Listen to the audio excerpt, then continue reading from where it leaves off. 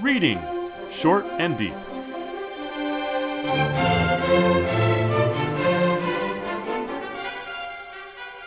Hi, I'm Jesse. And I'm Eric. And today we're reading Short and Deep, The Other Now by Murray Leinster, first published in Galaxy Science Fiction Magazine, March 1951. And I'm a defender of Murray Leinster, even though I think a lot of people don't. I've seen them say it. They don't think his prose style is that great. I can't say he's my favorite prose stylist, but there's something about his stories that I do like.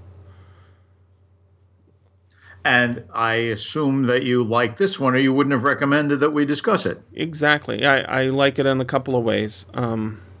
What did you think of it? Because you agreed to do it as well. I certainly did. I liked it. I like the fact that the story reveals itself to be a deeper approach to a normal human experience than at first seems to be the case. Mm-hmm. I think a quick reading, which Leinster's very workmanlike prose, it flows quite nicely, as students like to say when you criticize their work for not being particularly deep. There's the language flows, doesn't it? His language flows very nicely. By the way, I should say that's only some students, not all students by any means. But those who feel defensive and haven't really thought deeply about their work may be satisfied that the language just flows. And here's how the story begins. It was self-evident nonsense. If Jimmy Patterson had told anybody but Haynes, calm men in white jackets would have taken him away for psychiatric treatment, which undoubtedly would have been effective. He'd have been restored to sanity and common sense, and he'd probably have died of it. So, to anyone who liked Jimmy and Jane, it is good that things worked out as they did. The facts are patently impossible, but they are satisfying. Now, that's a kind of prose that works very nicely. And on the first reading of the story, it seems as if this is a setup for us to have a sense of suspense about what's going to happen. Some impossibility is about to be recounted.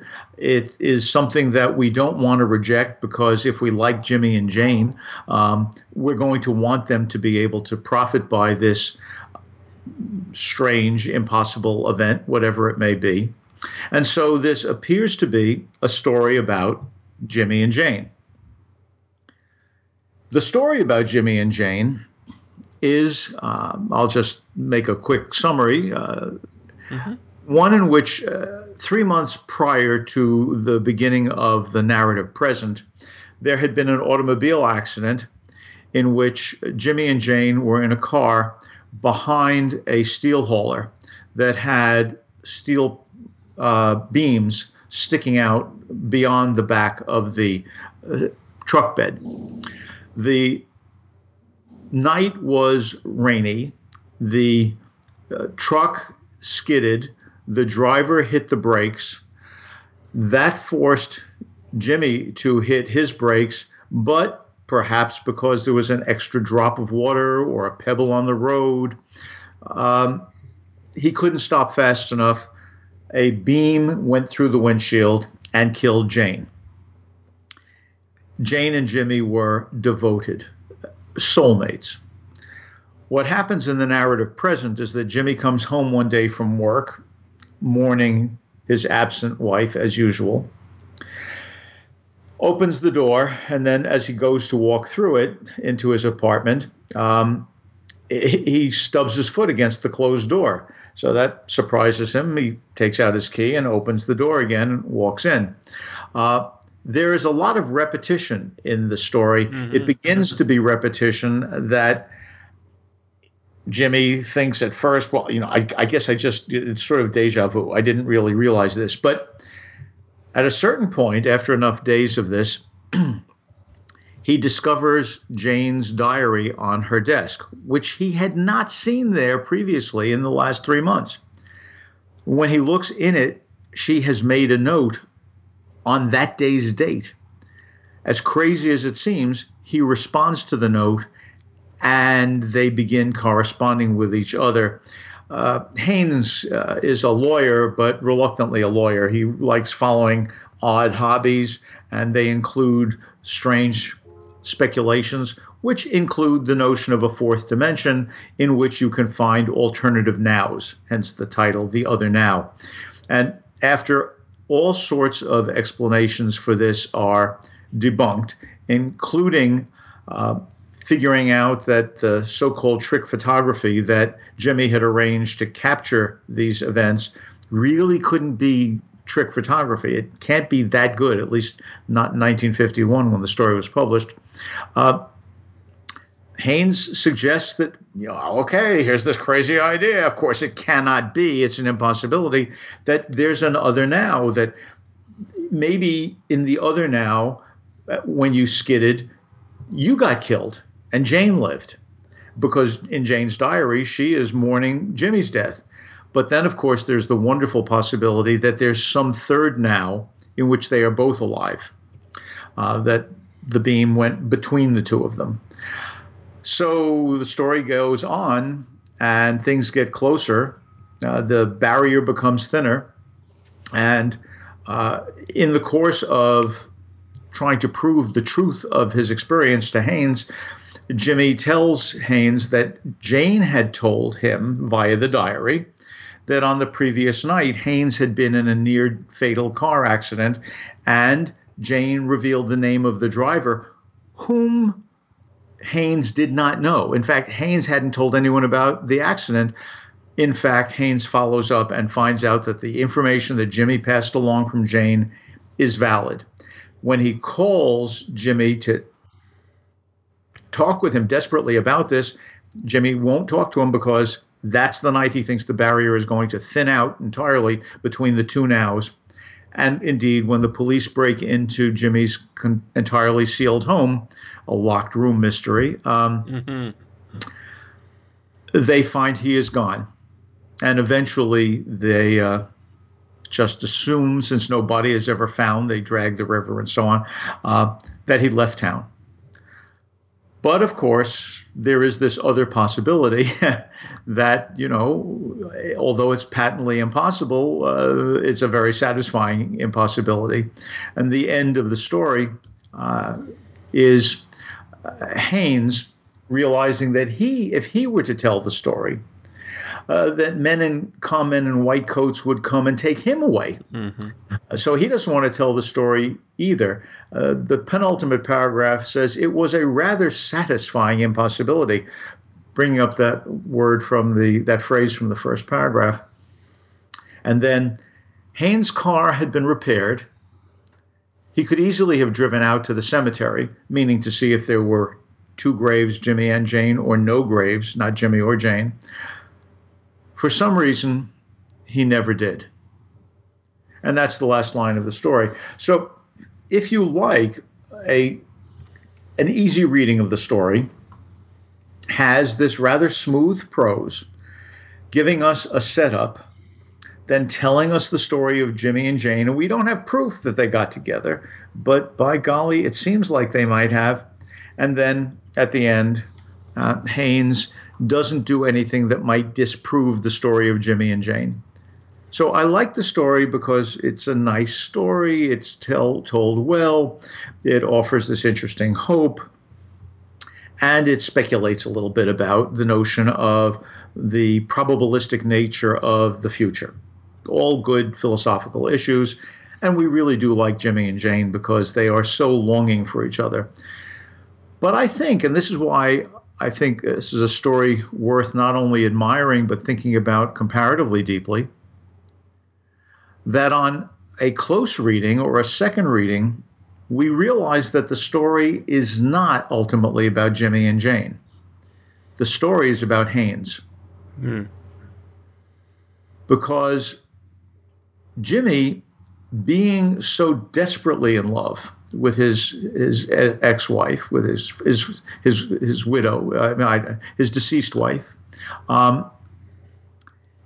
We keep being asked. It occurs about at least twice in the story to figure out what the explanation would be for getting across from one now to the other. I mean, that's exactly how the story begins. There must have been some specific reason, I'm quoting now, but there's absolutely no clue to it. Right? Why on that night and for this couple did these things, this thinning of the barrier between two different nows, why did that occur? And we're never told that. There's no explanation. Even Haynes gets no explanation. So the only real explanation that we get comes not logically, but narratologically. It is the love of these people for each other. It's actually a love conquers all kind of explanation. Mm-hmm. And frankly, for a lot of people, and I am one of them, a love conquers all explanation might be kind of pleasant in the moment, but it's nothing I can take away into my own life, because the people I love and who love me, we love each other to whatever degree that we do. And if that will conquer a problem, terrific. And if it won't, it's not because there's a problem with the love. It's because love doesn't conquer all. But the ending of this story is not with Jimmy and Jane. Haynes realizes, and I'll quote it again, that this was a rather satisfying impossibility. Haynes's car, from that near-fatal accident, had been repaired. He could easily have driven out to the cemetery. For some reason, he never did. Mm-hmm. And the question is not what's the explanation for this happening to Jimmy and Jane, what's the explanation for Haynes never driving out? And I think the explanation for that is clear on a moment's reflection. Haynes, the reluctant lawyer, the man who functions in the world logically only because that's what you need to do to survive, he would rather not find the evidence, this lawyer, he would rather not find the evidence that might give the lie to the possibility that love conquers all. In that regard, I think Haynes is like us. Instead of coming away from this story with the first level explanation, love conquers all, isn't this an interesting, fantastic possibility of getting from one now to another? We come away with something deeper, and that is human beings are willing to indulge in fantasy and turn a blind eye to reality in order to maintain hope. That's true of us, and we know it's true of us because we've just read this story rooting for Jimmy and Jane. I think this is a story about the power of fantasy and its significance in ordinary human lives, like those of the readers of the story. It's it has everything you said. I read it a couple of times, and one of the things that I was thinking, like, why is this the first story? It's so opposite of what it is. Also, so it's a science fiction story with almost no science ever mentioned, right? There's almost no idea of, why this theory of worlds diverging could happen, but it comes in a context. It's from 1950. The author, Murray Leinster, is very experienced science fiction writers, one of the most experienced science fiction writers in the history of science fiction. Started in 1919, and by this story's in his fourth or fifth decade of writing science fiction stories. He knows exactly what he's doing. He's the pioneer for a lot of these early ideas, and yet he doesn't go the way that we would expect him to with some scientific explanations. And it makes me fill in all the details. So one of the things that's not mentioned in here that I was certainly thinking about was, I mean, one of the very first things that he uses as evidence is not actually explicitly stated, which is we kind of think that there might be something to this idea beyond just what Einsteinian physics might present as not impossible, because of things like deja vu, right? When he has that trouble with the door, it's on the second page of the text. It says this: "That was all that happened to mark this night off from any other, and there is no explanation why it began, rather, this night instead of another. Jimmy went to bed with a taut feeling. He'd had the conviction that he'd opened the door twice, the same door, that he'd had the conviction that he'd had to close it twice. He'd heard of that feeling." What feeling? Deja vu, right? We fill it in for him. Right. Queer, but no doubt commonplace. Absolutely. I mean, I don't have deja vu every day, but when I have it, it is very distinct, and it is irreconcilable. It's something very real. There's a reason we have this phrase, yet it's not easily explained, except by sort of circuitous path of, brains do strange things sometimes. And then he slept blessedly without dreams. And then I noticed this theme of sort of reverence for the religious, which is the opposite of the explanation, right? It's miracles, almost like, right? So he slept blessedly without dreams. And then on the next column, work was blessed because he had to think about it.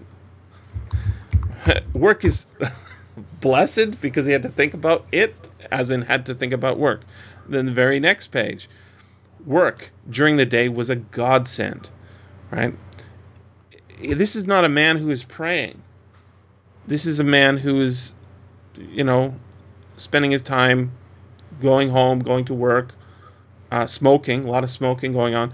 And in fact, the observer effect, which is never mentioned in this story, the idea that you can, in quantum mechanics, that you can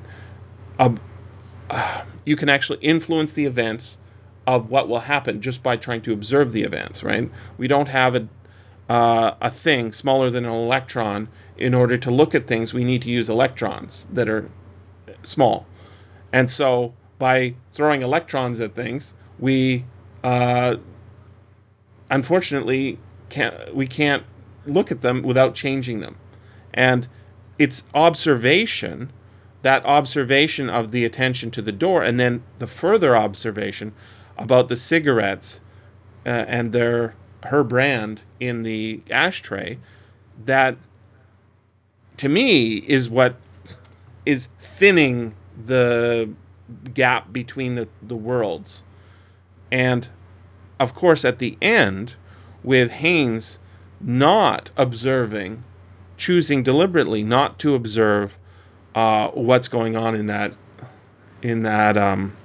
graveyard, it leaves us open to say, well, yeah, it's an impossible story, except for the facts. Right. And I think that, yeah, the workman-like or journeyman-like, or more workman-like prose is belied by the sensitivity of a master storyteller. I agree. And he is not respected as a master storyteller as much as, a steadfast storyteller who was there, a pioneer from the beginning.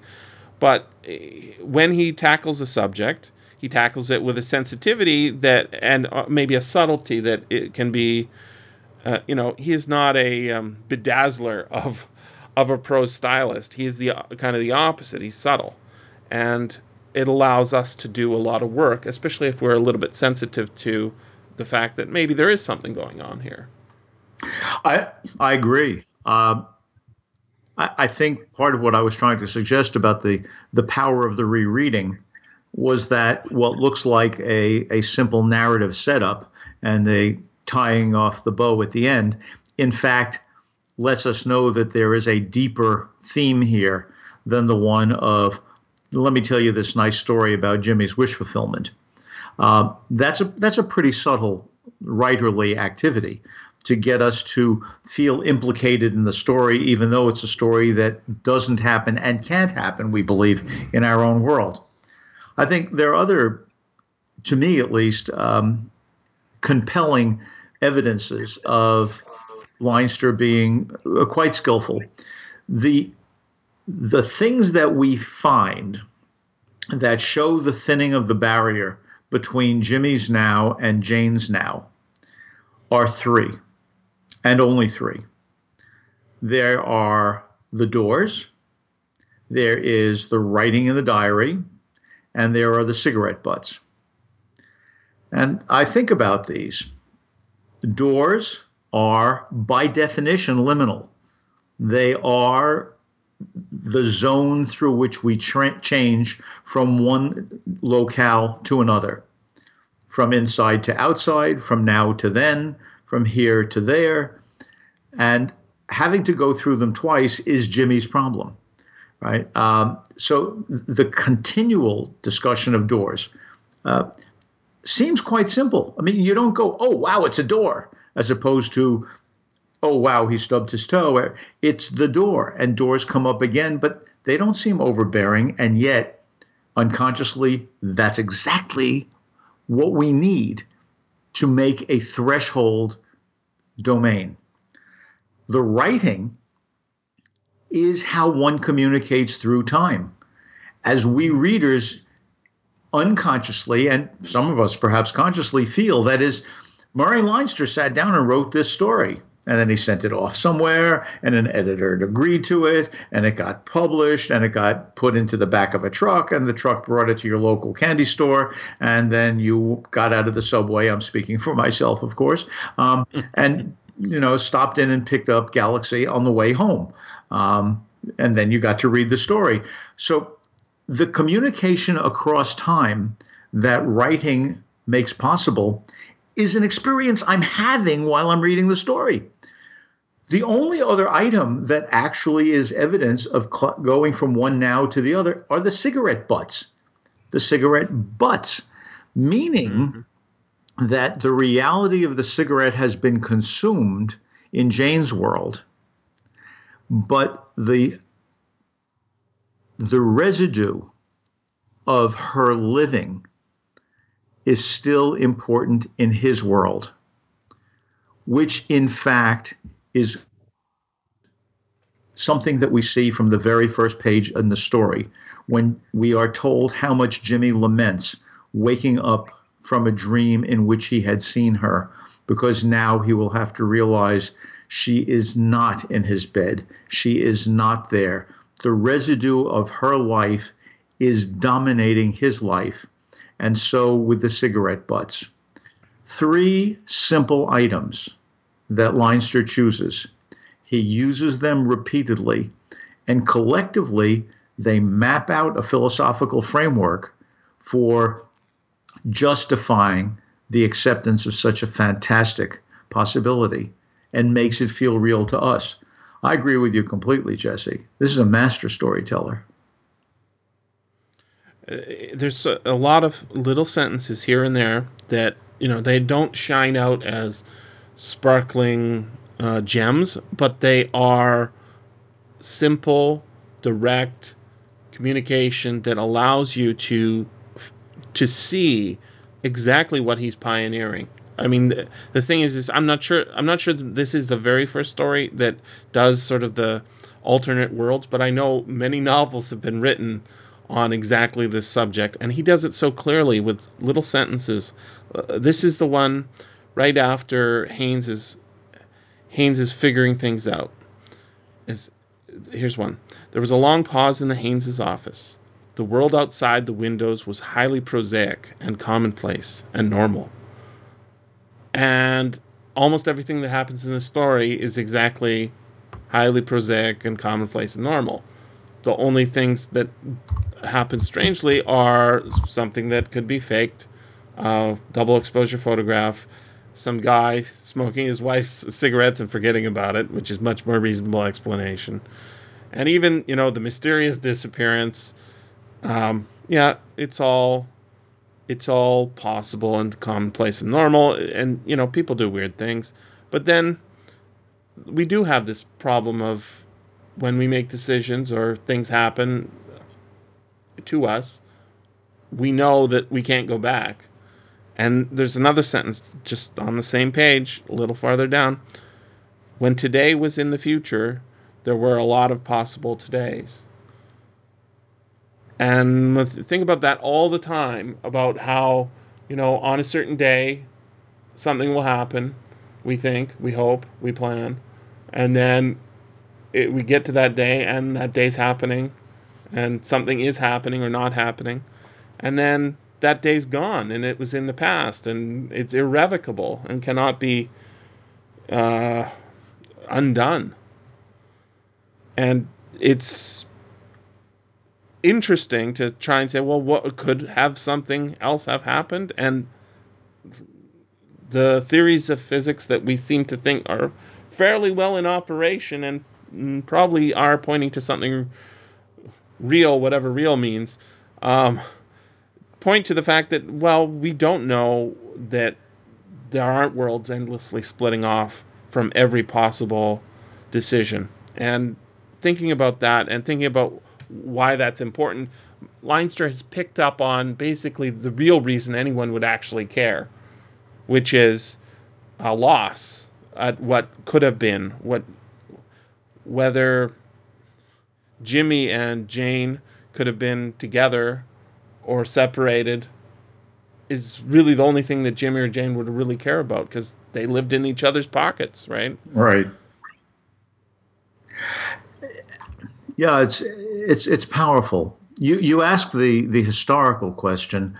I don't know what the first story is that deals with these forking paths, but I do know that Borges' story, The Garden of Forking Paths, was quite famous. It was written in 1941, and it appeared in English in Ellery Queen's Mystery Magazine in August 1948, which is close enough to 1951 for us to think that Leinster might well have read it, especially since the translator was Anthony Boucher, who is a famous science fiction writer and editor. So there was already precedent for this, but clearly there wasn't a lot of precedent for it, or we wouldn't need to have Haynes explaining the idea of alternate futures. After Wells gives us a time machine, nobody else ever explains how time machines might function. They just say he got on his time machine and went. So this is an early story, clearly, but it's one that takes an idea and makes something of its own from it. The Garden of Forking Paths is actually a political mystery. This is a story about wish fulfillment. And in that light, I would like to ask you a question, Jesse. You pointed out, interestingly, that in a subtle way, sort of the same way in which when one stubs one's toe, one might invoke the name of a deity, even if one doesn't believe in the deity, there are uses of words here, like blessed and a godsend, that seem to arise in a situation in which there is no overt religious reference. Are you getting the sense that the story may be suggesting to us, you used the word miracle, that we believe in miracles just because we don't want to have to disbelieve in them, that this is in some way an explanation of, if not even a critique of organized religion? I don't know if we could go that far, but it's certainly, I think that is the thing that is so absent from magazines like Galaxy, is when they do deal with religion, they don't deal with it in the way that the mainstream society is, because they've got this background of well, what is? how do we know what is, rather than we have this gospel and we believe it because it's our tradition and all that. And so the subtle sort of little hints at things being blessed in God's sense are all in the spaces of hope and